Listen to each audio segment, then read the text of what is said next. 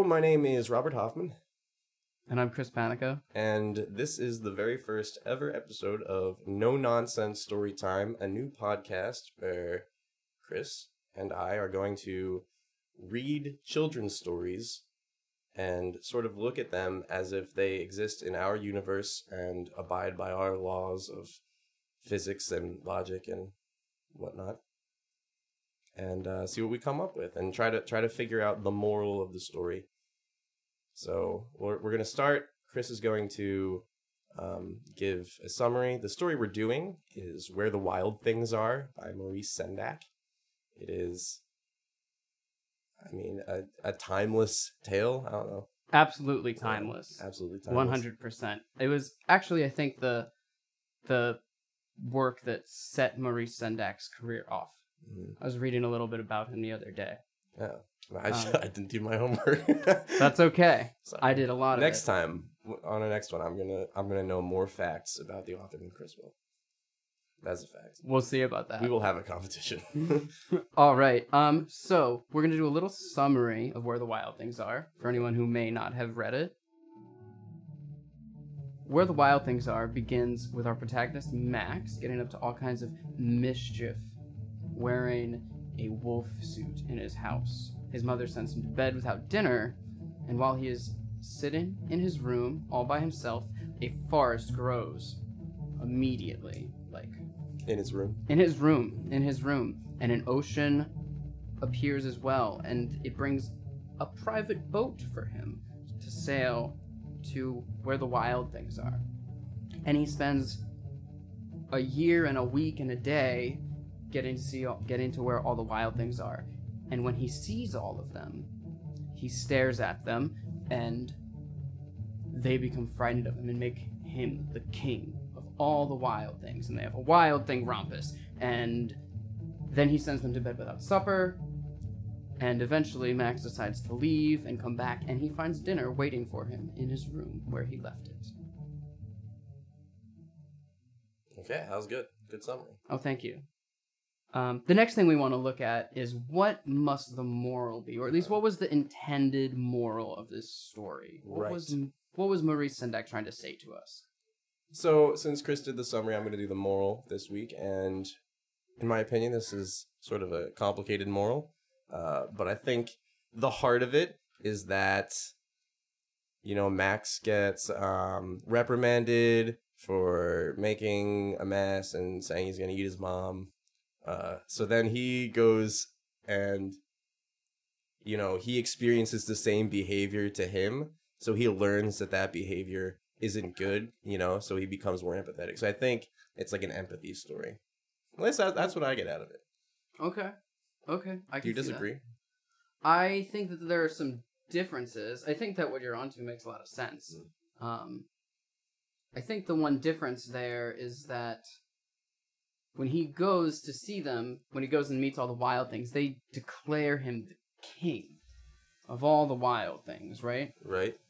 And he himself declares, "Let the wild rompus begin." Right. And then suddenly, in the middle of this wild rompus, he stops it and sends them to bed without supper. Uh-huh. They don't seem to do anything that he isn't setting an example of already. Right. Right? So I think there's a little difference, but I think that you have gotten to the root of it. Yeah. So let's get right down to the first bit of no nonsense. Okay. I have something that. Oh, wait. The first thing we want to get to is, where does the story take place? Oh, yeah, the setting.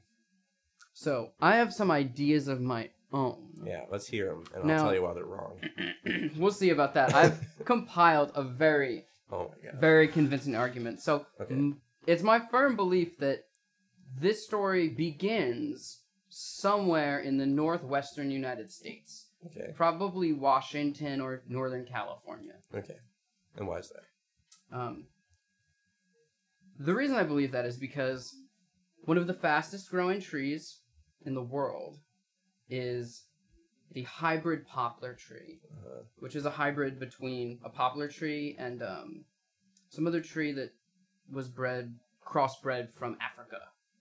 It was brought over a really long time ago, and it's used a lot for landscaping because it can grow very quickly. It grows about 8 feet a year, and it casts a lot of shade, right? So in the story, we see these trees that grow ridiculously fast. Right. And it seems to me, while of course a year is far longer than a single night, this must be the best candidate as far as the trees that are making it. You're right. Based on the knowledge we have, we know this is a very fast growing tree. So it's most likely the fastest growing tree we know. Right, exactly. That makes sense. They're in great abundance in America. The United States of America. United States, specifically. sure. And they extend north and south as well.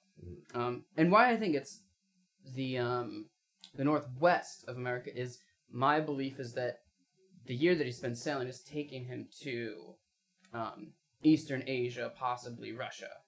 And that's what you think. I think that's where the wild things are. All right. Maybe you say so. So that's what I think as far as where the story takes place. Where do you think it takes place, Bobby? Okay. There are a few possibilities, but none of them are the ones that you just said. Well, okay. I'll give you it could be possible. That's where they are. So here's what I'm thinking. I'm thinking that you read this and read it as these trees grew in this room super quickly. That's unexplainable. I'm going to do my best to explain it. Me, I read it. I said, these trees grew in this room overnight. That's not just unexplainable. It's impossible. So those trees did not grow in that room overnight. Here's what the text said. I'll just take a little bit out of it. Okay, give me some quotes. Here's a quote. Okay, so it says, that night in this room, a forest grew, whatever. It's a metaphor, okay? And then it says, and the walls became the world all around. So I'm not reading that as his walls transformed into the planet. I'm reading that as the planet became the walls of his room, because the walls of his room literally fell away and disappeared.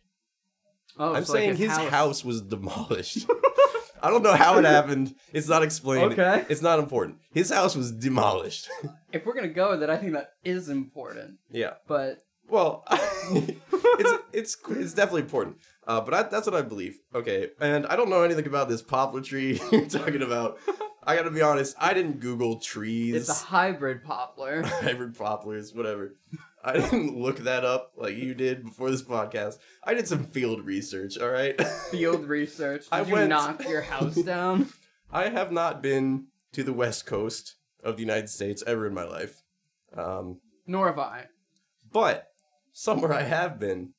In fact, the only place I have been where I've seen an ocean and a forest just adjacent to each other is when I was in Maine. So my best guess is he's in Maine based fully on that one experience that I had. Okay. And actually, I don't actually think that. I just want to tell you it wrong. But I'd say, yeah, he's probably northwest United States. I just think that his house was demolished. Honestly, I think that you make a good argument, and that holds up without the question of how did it grow overnight, right? So I think that kind of is a lot less nonsense. And I believe that where the wild things are. Yeah, where do you think the wild things are? I think where exactly are the wild things? I think they are in South America. South America? Yes. So the only thing I could go off of is that I've never seen a wild thing before. I've never seen anything that looks anything like a wild thing. So I just I looked up different places that people really haven't been to very much, maybe possibly they have not been there enough for me to have heard about wild things being there. And a lot of those places were in South America, some Brazil, some Chile. So, okay. I think that's a fair point. Mm-hmm. And that was, that was also going off of he's coming from, the West Coast of the United States and traveling for a year. So I'm just saying, this little private sailboat, how far is that going to go in a year? And then, right. I feel like that's reasonable. Right. And now that you're saying that, I think that from, Washington to Russia wouldn't take a year, even in a private sailboat. Yeah. Right? Probably not.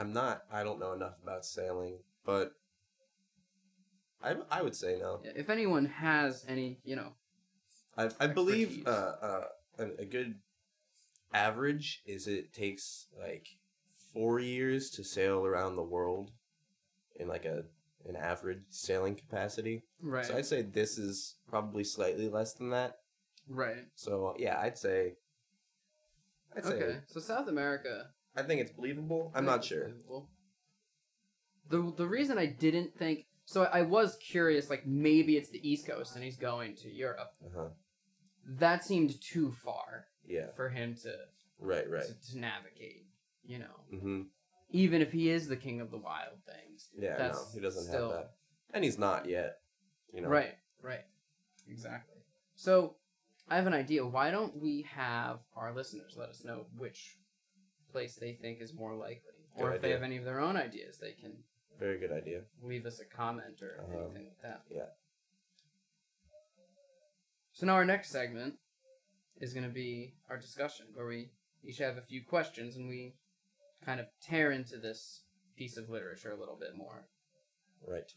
I would like to hear where you want to start. Okay. Yes. I'm gonna call out the elephant in the room here, and say that this kid is sailing away from his home for a year, and it takes him a year to get back. Right. So he's gone for 2 years. At least. Right. So here's what I see. I see this kid's house gets demolished. I don't know how it happens. Okay. And what does he do? He runs away. Mm-hmm. And he leaves for a year, and he comes back another year.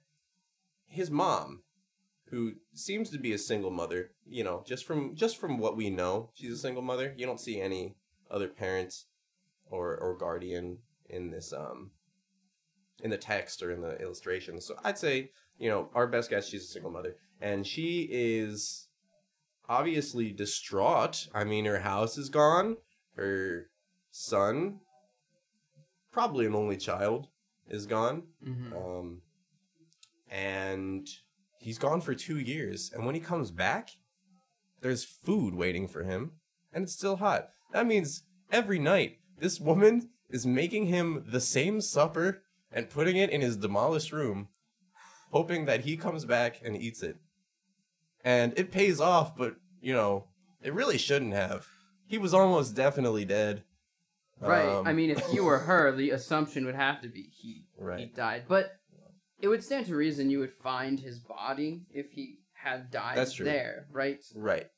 I guess, yeah, I should. Let me rewind.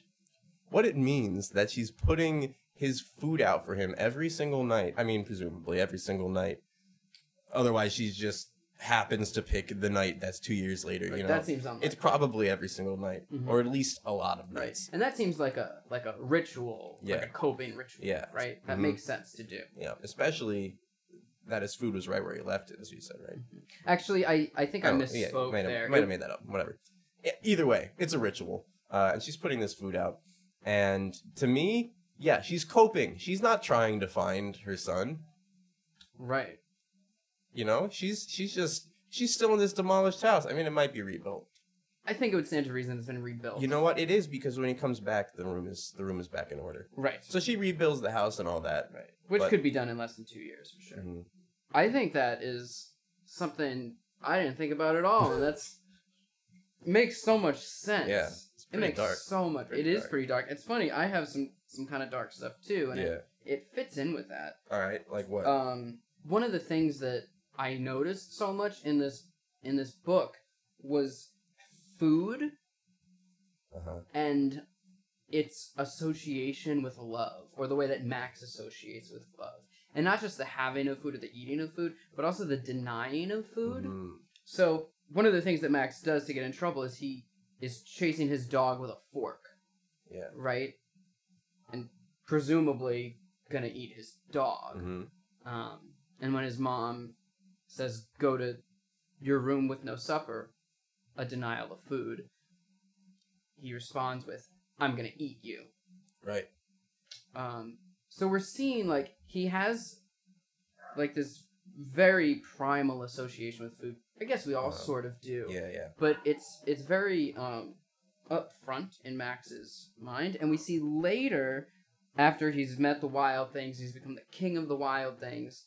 As soon as he's finished with their rompus, and he wants to be alone, he tells them to go to bed without supper. Mm-hmm. So he's denying them food. That's just as it's been denied to him. Yeah. And I'm wondering how much. Oh, also the wild things, when they say they're gonna eat him. They say they're gonna eat him because they love him. So he has this really interesting understanding of the way food and love. That's true. You know what? Here's what I'm thinking. I'm thinking that's a wild thing. It's a wild thing. Yeah, because he, as a wild thing, is going to eat his dog. Just to sort of tell his dog that he loves him, you know? To express his love to his dog, he is going to eat the dog. And, you know, he says to his mother that he's going to eat him. And, you know, I'm guessing he loves his mom. But his mom says to him, you can't have food, go to your room. And I don't think she's trying to say, I don't love you. But I think that's how he's taking it, because he has this association between food and love, because he's a wild thing. In fact, he's the king of the wild things. Right. Yeah. So I think it's a wild thing. So you're saying he's been a wild thing all along. All along. You know, actually... He is an adopted wild thing. That's why... Oh my gosh, he is. Yeah. He is.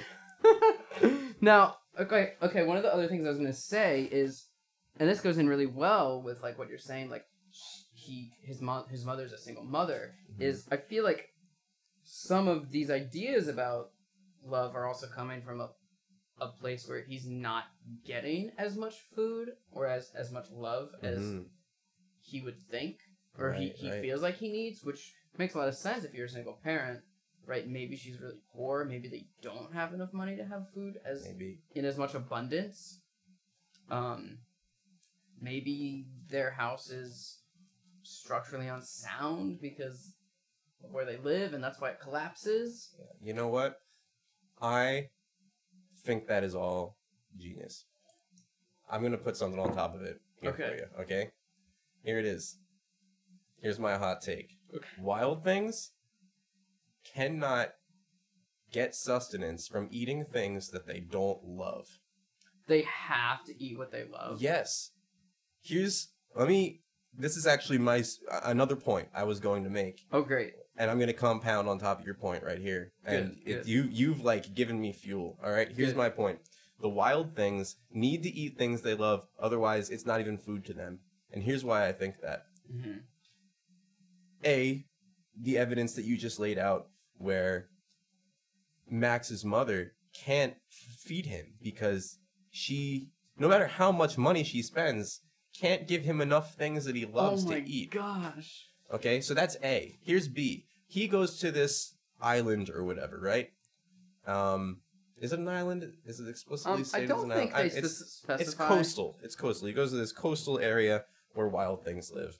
And what makes him want to leave? He smells food on the other side of the world, which means there's no food there.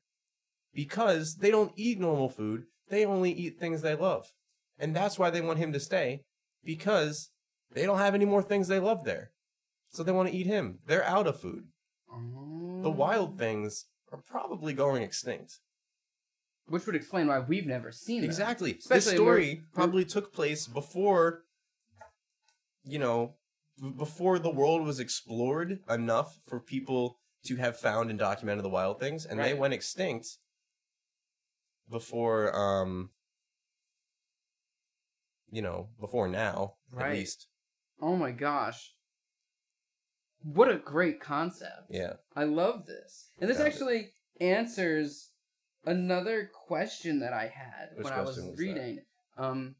If you look at all the illustrations closely while you're going through it, I think the second one possibly, there's a little drawing on the wall that he made that is, if you look closely, a wild thing. And it says, by Max. Now this is before he's gone to see the wild things, right? So how does he know exactly what the wild things look like before he sees them.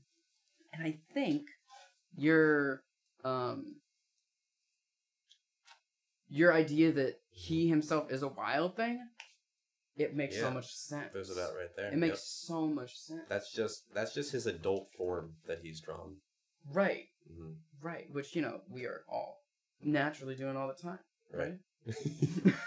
Well, no, here's what I think. I think he has pictures. He has pictures of his real parents. Whoa. How? Wait. Hold on. Backtrack. Here's a question. Yeah. Does his mom know that he's a wild thing? And does he know that he's a wild thing? I think, well, he obviously knows. I think his mom knows. I think she kind of tried to hide it from him. But she knows. And if she didn't know, he wouldn't know. Here's what I think. I think she went to this place where the wild things are when she was younger. I mean, maybe even his age. Probably older. But she sailed there. And that's why he has this propensity for sailing. It's not genetic, but he's lived with her. They've probably gone sailing together. He knows how to sail. It's not a coincidence. It's because she has sailed. In fact, she sailed to where the wild things live. And that's how she got her son. They had this little baby wild thing. And, they were probably going to eat it because they eat things they love, and they probably loved it. Right. They've probably been eating their children. Oh my gosh. Oh my gosh. It's pretty no wonder awful. They're going extinct. It's pretty awful, but that's probably what happens. They Wait, but how did they get to stay, though? How did any of them grow to adulthood? I mean, I guess some of the wild things must not love their children and then don't eat them, and those are the ones that grow up. Yeah, I'd say... Oh, that's actually good. Right. That's good there. So there's no way, at least if they have the same familial relationships that most animals we know have, there's no way that they are birthing at a rate to maintain a population. Right, yeah. So they've been a declining population for and the less, as long as we can think and the less of them there are, or the fewer of them there are, the fewer there will be. That's why they're starving. That's why Max is starving. Oh, yeah. Oh my gosh. That's rough. Well, I hope things aren't so bleak for Max, yeah, in the future, but it's not looking good. He's gonna have to find out how to create love, how to just love anything if he wants to survive. Yeah. I mean, if it's food that you love, like say you love macaroni and cheese, just as a food, would that sustain him, or does it have to be like interpersonal love? Like, does he have to eat living? I would guess it's probably somewhere in the middle. You probably have to love it a lot, Right. It probably has to be love, It's not just a food that you like. It's got to be like your favorite food. So Max is probably in a position where he can really only eat his favorite food. Oh my gosh! And that's why she always makes the same thing. Every night. Everything is connecting. I'm glad we did this. Oh my gosh. This must be what Maurice This is exactly, this is what the book is. Oh we tore it apart. We figured it out. What do you think happens afterwards? I know that, in fiction, nothing really happens afterwards, because that's the end of the book. But what, given what we've discovered about this book, what do you think happens? He gets home to this rebuilt house. The food's still hot. He eats it. Did they go back to normal? I honestly think he probably does, because what he's experienced, I mean, the thing that's been plaguing him is this need for sustenance through love. Yeah. Just like most of us, right? And he went to the ends of the earth to find it. Yes. Which is something that we all like to poetically fantasize about. And when he got there, it wasn't there. Right? Yeah. So I think he comes back and he eats what he can, right? But he may never, or will rarely feel full. Right, yeah. That's and, rough, but I think he'll be okay. I think I don't know if he'll be okay. Maybe not. I think it's a very... It's open-ended. Well, it's open-ended. I also think it's a somber look forward. Like, yeah, he may just have to go through his life feeling that way, which I think is a reality a lot of people face. Yeah, and this is a good commentary on that. Yeah, it's kind of heartbreaking, but it's also realistic. Yeah, it's very realistic. You know, it's kind of the human condition. You know. So, what is our new moral? Our new moral of the story. I think we kind of just got to it at the end there. Or at least, one of the morals of this story is that your disabilities in life, the things that keep you from living the way that you would most like to live, don't ruin everything. They don't keep you from living, but it's okay and healthy to acknowledge that they do keep you from stuff. Fullness. I love that. We could also come up with some kind of moral for the fact that it's a whole species that's just kind of dying out because it's taking love for granted biologically. And you can't do that. Oh my gosh, that's true. You can't just expect love. You have to cherish what little love you have in this world. Right. And because you could just the wild eat it up. things are metaphor. Yeah, you just eat it up. And then it's gone. Yeah. And you'll be full for a day, but that's it. Yeah. Once again, I'm Chris Panico. And I'm Robert Hoffman. And you've been listening to No Nonsense Storytime. Yeah. Tune in next week as we go through The Very Hungry Caterpillar by Eric Carle. Yes. Thank you very much. If you have any comments, suggestions, anything, feel free to send them to us. Our Gmail is nonsensestorytime@gmail.com. Yeah, that's it. Thanks. See you next week. Yeah, take care.